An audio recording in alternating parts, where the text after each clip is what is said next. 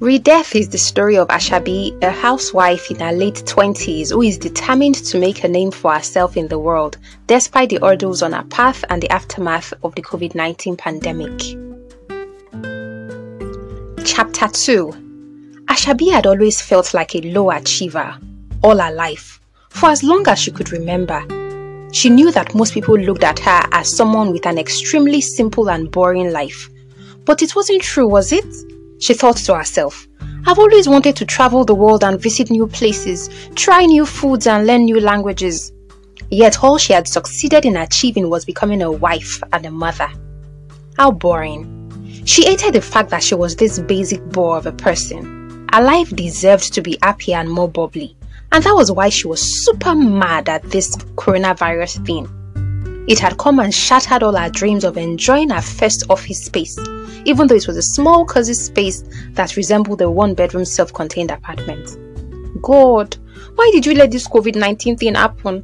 Couldn't you have just sent thunder to strike down those one scientists when they were doing whatever abracadabra they thought they were doing? Ashabi was depressed. It's been 2 weeks since she last spoke with Farida, and she felt like she was suffocating, spending every second of her day around her husband, Teju, and their baby, Ire. Just yesterday, they had argued about how much time he spent on his phone. If he wasn't on WhatsApp chatting endlessly, he was tweeting on the Bread app. Ashabi, you can't tell me how to use my phone.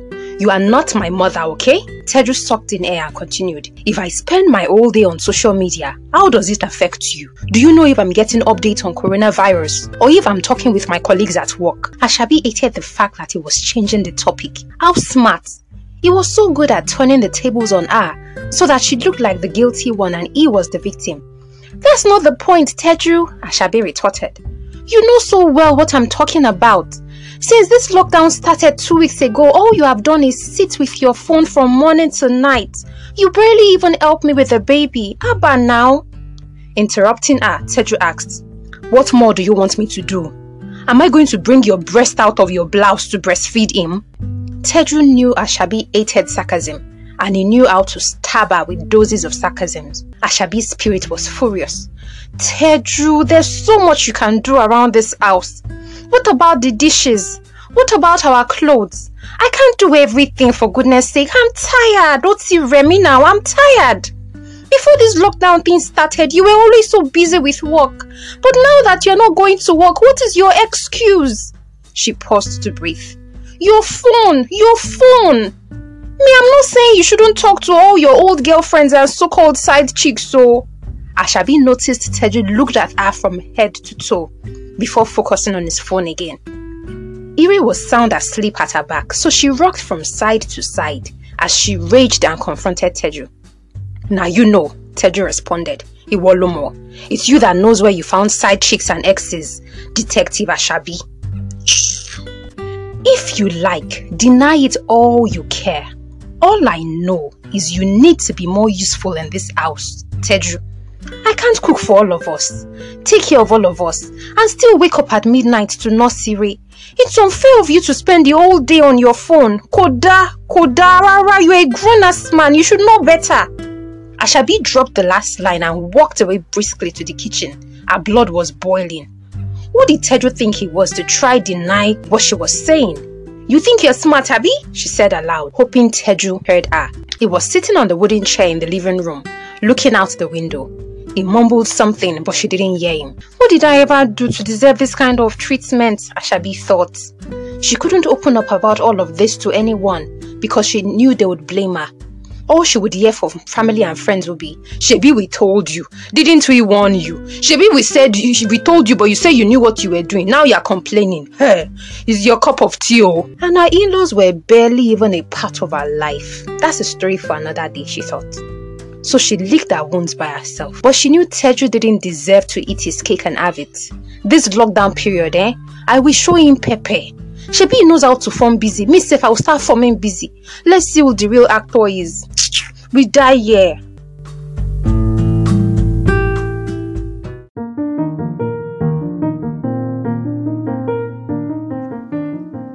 Ashabi was folding some of her baby's clothes when her phone rang. She picked it up from the cold tiled floor and looked at the screen.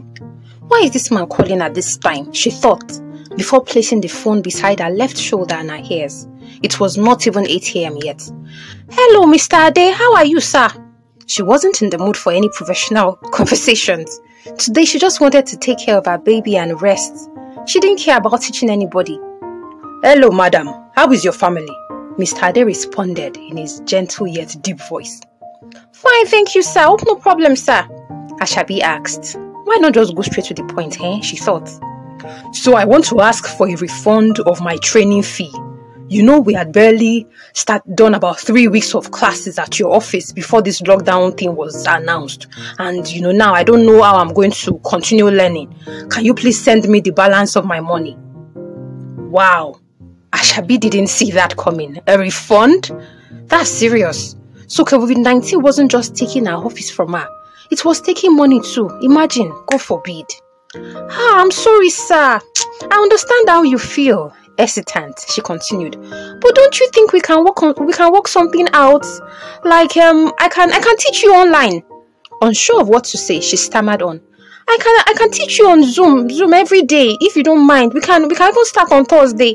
Today is Tuesday. I can set up everything between today and tomorrow. Then by Thursday we can have our first class. Her heart began to beat fast. She felt her fingers shaking as she held the phone. There's no way I can refund the money, she thought. Which money? Is it the one I've used to buy laptop? No, I would rather learn how to use that Zoom than refund the money. Mr. Ade coughed and then said, Zoom? What is Zoom? The name sounded strange to him. Sensing his disapproval, Ashabi quickly answered, Zoom is a video conferencing software that allows... Interrupting her, Mr. Ade said, but we are not having a conference, are we? Shaking her head and taking a deep breath, Ashabi cut in. Not at all, sir. That's what I'm trying to explain. I mean that with the software, I can teach you on my laptop. We can continue learning online if until we complete all the lessons. And if... Madam, I'm not familiar with this Zoom of a thing, Mr. Ade said. Are you sure it will not be stressful for me to use? Not at all, sir. You don't have to do anything. I will schedule our meeting and send you the link. You just have to join the meeting using the link. Is that all? Mr. Ade asked, sounding open to the idea. It couldn't hurt to give it a shot, he thought. Yes, sir, that's all, Ashabi replied, noticing how his tone went from unwilling to open. She had completely forgotten that she was folding Iri's clothes because she was now unsure of what Mr. Ade's response was going to be. Give me some time to think about it. I'll call you before the end of tomorrow if we are going to proceed with it, Mr. Ade said. Okay, no problem, sir. I'll be expecting your call, Ashabi said in a relaxed tone, hoping his response would be positive. Emi o dawo pada o, she said as the call ended. Refund how? With which money? This man safe, she said as she eased. God have mercy, eh? See what this corona has cost, eh? Ashabi said and eased. As Ashabi continued folding the clothes, she wondered how she was going to learn how to use Zoom in less than 24 hours. The last time she spoke with Farida, she had told her that she would call her when she was ready to learn Zoom. So she picked up her Samsung J5 Pro phone and opened her WhatsApp app. I'll just send her a voice note, she thought. Scrolling down a little through her WhatsApp contacts, Ashabi found Farida's name. She opened their chat and clicked down on the voice note icon.